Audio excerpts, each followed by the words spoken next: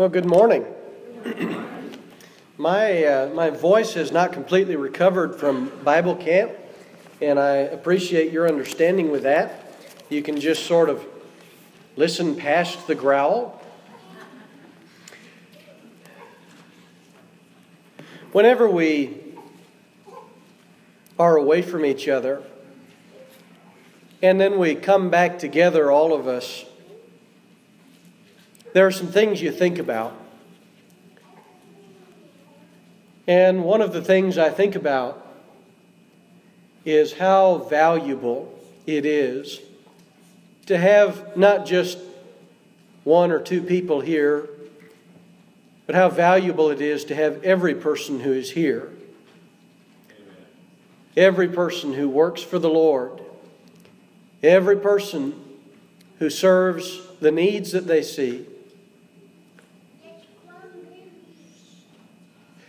Growing up, I had a goal, and it's a goal that hit me somewhere in my early teenage years, and that is that I got kind of tired of hearing Mom and Dad tell me all of the things I needed to do, and when I needed to be home, and when I couldn't go out. I decided I would like to be my own master. I would like to go out and do my own thing, be able to say when I would go and do what I wanted to do, and not have to check in with anybody. And so I got my wish. I got to go up to Denver, Colorado, live on my own. And I remember the day that Mom and Dad left me, they helped me drive up there and helped me get settled. And then, after a period of time, they just drove away. And there I was. And I looked around and I thought to myself, well, this is strange, isn't it? Where should I go? What should I do? And so I sat down and I didn't really do much of anything for a while.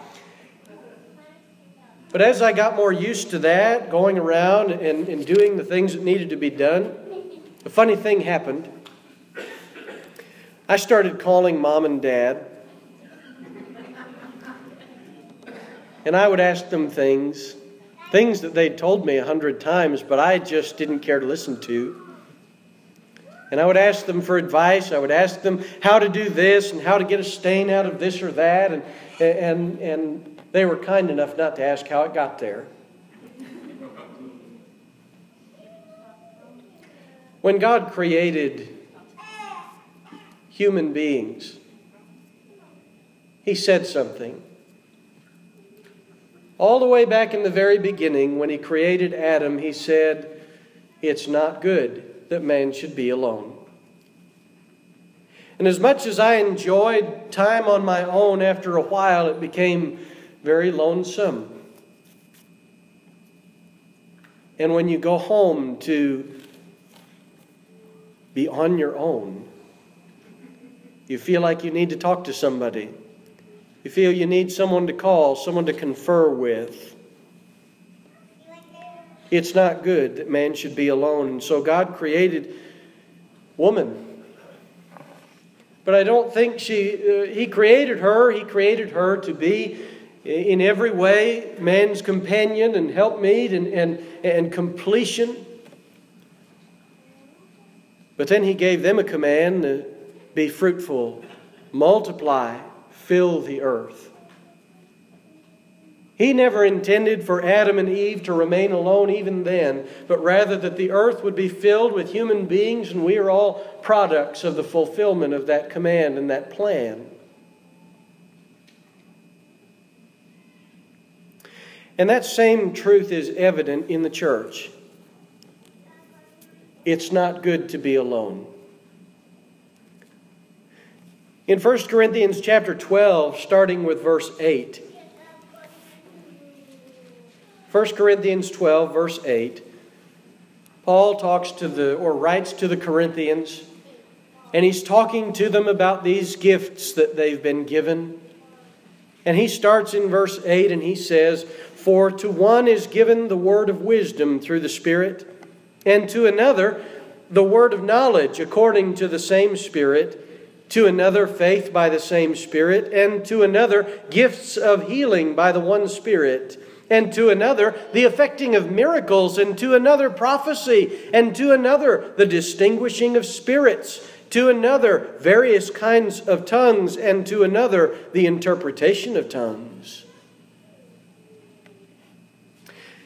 And as we read through that, we recognize some things that many of them were very miraculous sort of gifts that were given for the early church's progress. But I want you to realize and catch what he says. He says, "For to one is given a word of wisdom, and to another the word of knowledge. To another." And he continues on that way. One has this, another has that, another has that, another has that. And we might wonder, well, why didn't he just give all of those to one person? That way they could be self-sufficient. Isn't that the goal in life? To be self-sufficient, be able to be on your own and stand on your own 2 feet. Isn't that what it means to be a man?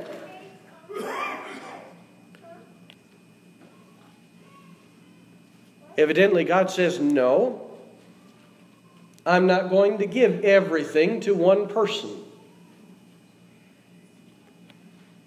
But I'm going to give to one this, and to another that, and to another that, and to another that. And you're all going to come together and be everything that I need you to be, as long as you remain together.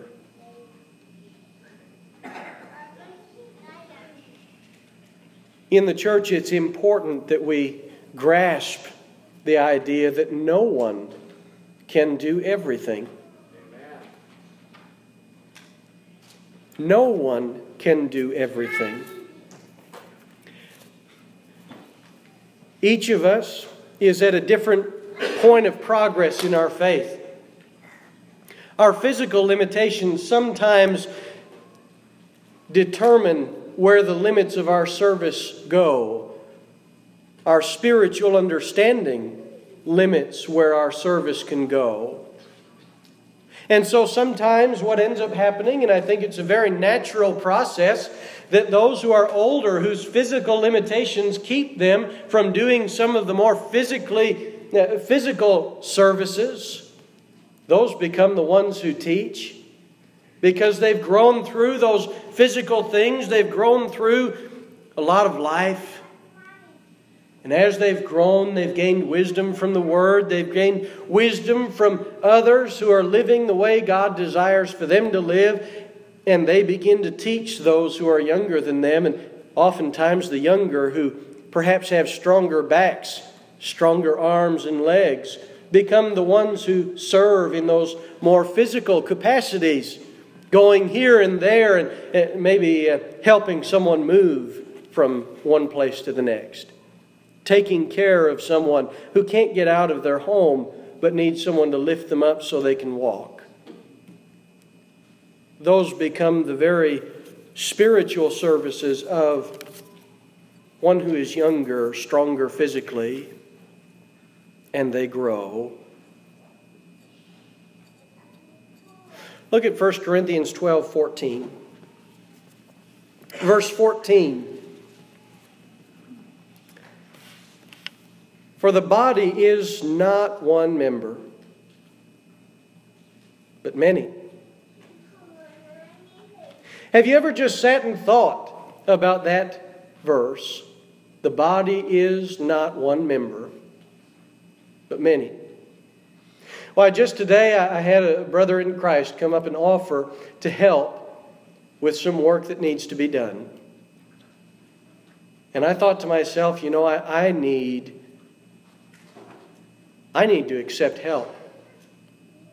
There was a preacher who, when I was in preaching school, he came up and he had just come out of a work in Arkansas, and he came up to us and he explained to us the disservice he had done to that congregation before he left. He said, I'd done a terrible thing. He said, I was trying to do everything. And when I left, they weren't ready. They weren't ready to do anything because They weren't being allowed to work. They weren't being allowed to serve. They weren't being allowed to be Christians, really. Sure, the pews were warm, but they didn't know how to serve. One person can't do everything. In 1 Corinthians 12:14, he says, the body is not one member, but many. And if the foot says, because I'm not a hand, I'm not part of the body, it's not for this reason any less part of the body. And you know, that's an important thing. Sometimes we get into that mode and we think, boy, oh, look at that person. And you know, I'm not them. I'm not them. And we get down on ourselves and we say, oh, I'm not the arm. I'm not the hand. I'm not the foot. I'm not the eye. And oh, if I could be any of those things, then maybe I would be something. Maybe I would be worth something in the Lord's kingdom if I could be one of those things. But as it sits now, I'm just not worth anything. Don't ever do that. You see, when you say those things, you've been deceived. When you say those things, you've allowed the devil to control your understanding of you. You've allowed the devil to scheme and get inside your mind and inside your heart to tell you that only people who do X, Y, and Z are the important ones and everyone else ought to just sit by and watch. Jesus didn't die so you could sit by and watch. And He didn't die so that you could only do one of 3 jobs. He died so that you could serve where you can serve.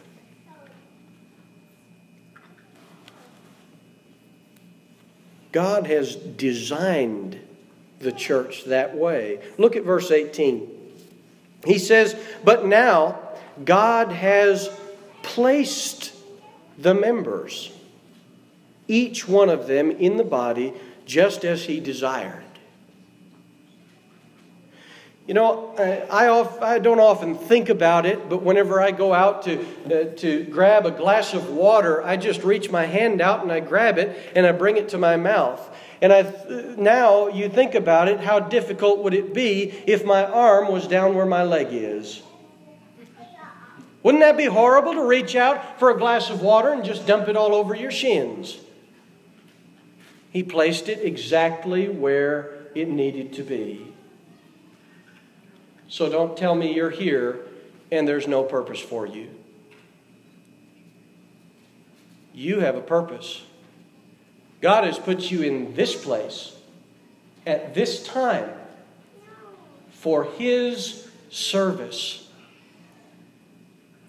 We talked this morning in Bible class about the work of Christ and how that is such a more broad expression in Philippians chapter 2 than we often make it. It's not just the teachers. It's not just the ones who you see up in front doing this or that. It's about those who show compassion, those who serve the needs, those who reach out with their actions so that someone might be more receptive to the gospel. You're doing the work of Christ. God has designed us. He's placed us so that we can serve in the body different from one another.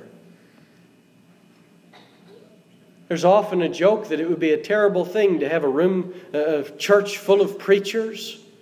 And the joke goes that none of them would listen to each other because we like to talk too much. But you know, that's probably a little bit true, that it's good that we don't have just preachers here, because preachers have weaknesses and we have struggles just like everyone else. And some of you have strengths where I'm weak. And because of that, you help me to grow. And because maybe I've got strengths where you've got weaknesses, and our elders have strengths where we've got weaknesses, we can help each other to grow. God put us in the body to serve different from one another together so that we can grow. Look at verse 21. 1 Corinthians 12, verse 21. The eye cannot say to the hand, I have no need of you. Or again, the head to the feet, I have no need of you.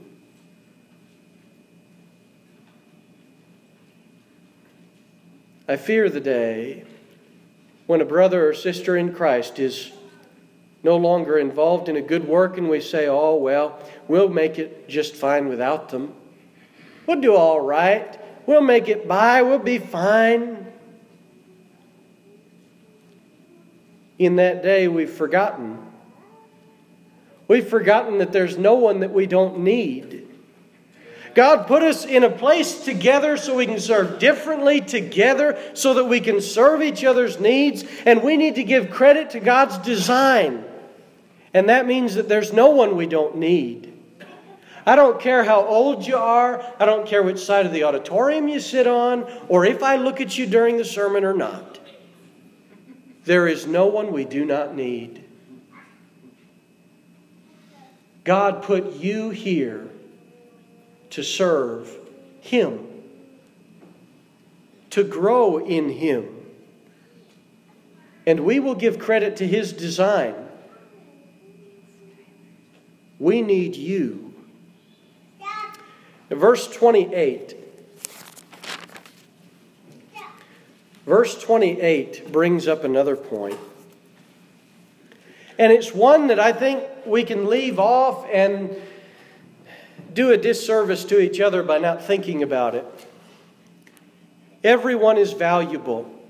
That's the baseline. That's what Paul spent most of the chapter laying down as a foundation for what he's about to say. And now he says this.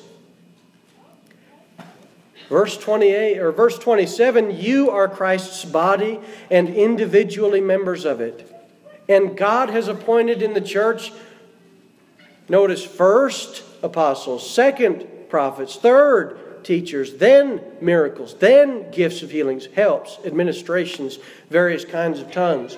You notice that there he is presenting a hierarchy of the Lord's church's needs.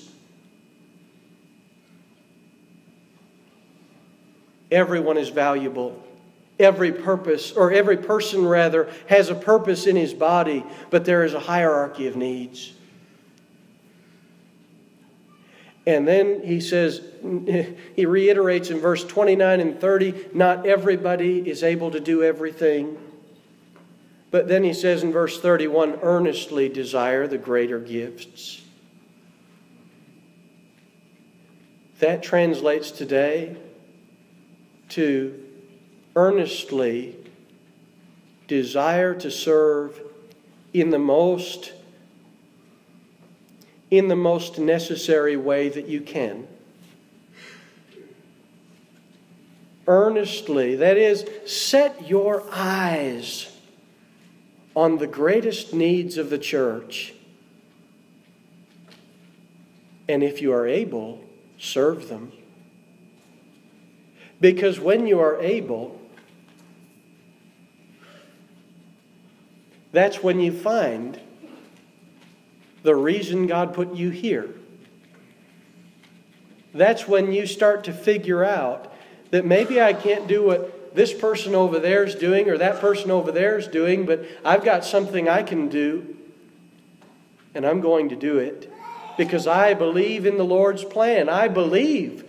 I don't just know it, I believe it, that He put me here with a purpose, with a point, with a design. There is something that Catherine and I have been doing for about probably like 6 months now. That is, we go down to this place and they spread some jelly on her belly, and they put this machine on there, and on a screen up pops our little Micaiah. And then they look. They look at his bones. They look at his head. They look at his hands. They look at his feet. And do you know what they do next? They measure. They measure his head. They measure his bones. They measure all those little pieces of him. And do you know what they want to see? Growth. They want to see growth.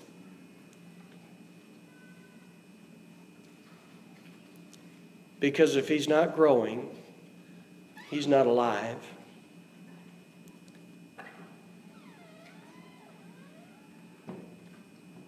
Every member of the church is put here with a purpose by God. And he wants you to grow. He looks at you and he looks inside and he measures your spirit. He measures your heart to see if you're growing. Because if you're not growing, then you've died.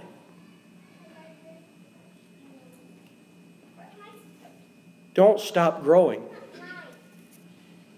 Never, ever stop growing. Paul continues on in that letter, and he talks about what's behind the growth. What pushes me to serve in the greatest need that I can serve? And the answer is love. Because I love God, because I love all of you, because you love each other, because you love me, because you love God, we're going to grow. We're going to serve in the highest need necessary. And we're going to serve differently from one another, but we're going to serve together. And as we serve together, we will grow. We will build each other up. And we will be the church that God desires us to be. And other people will see it. And they will want to be part of God's kingdom. Never stop growing. And always remember, it's not good to be alone. No one can do it all, but we all can do something. And that is what God asks of us. For all of us to do what we can do so that His kingdom can continue to prosper and continue to grow through us. This morning, if you're struggling to do what you know you have the ability to do, if you're finding it difficult to serve the way that you see that God has placed you here to serve,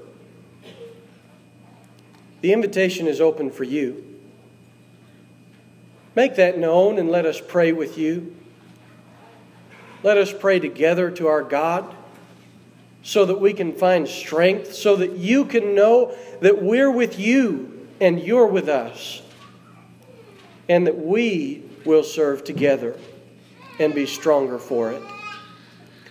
If you're here this morning and you've not put Christ on in baptism, that opportunity is there as well.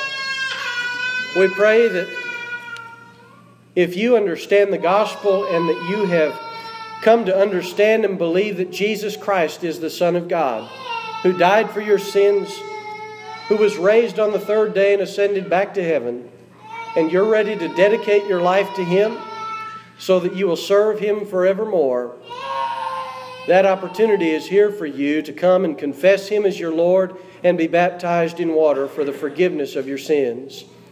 If you have any need this morning, now is the time to make it known. Please come forward as we stand and sing.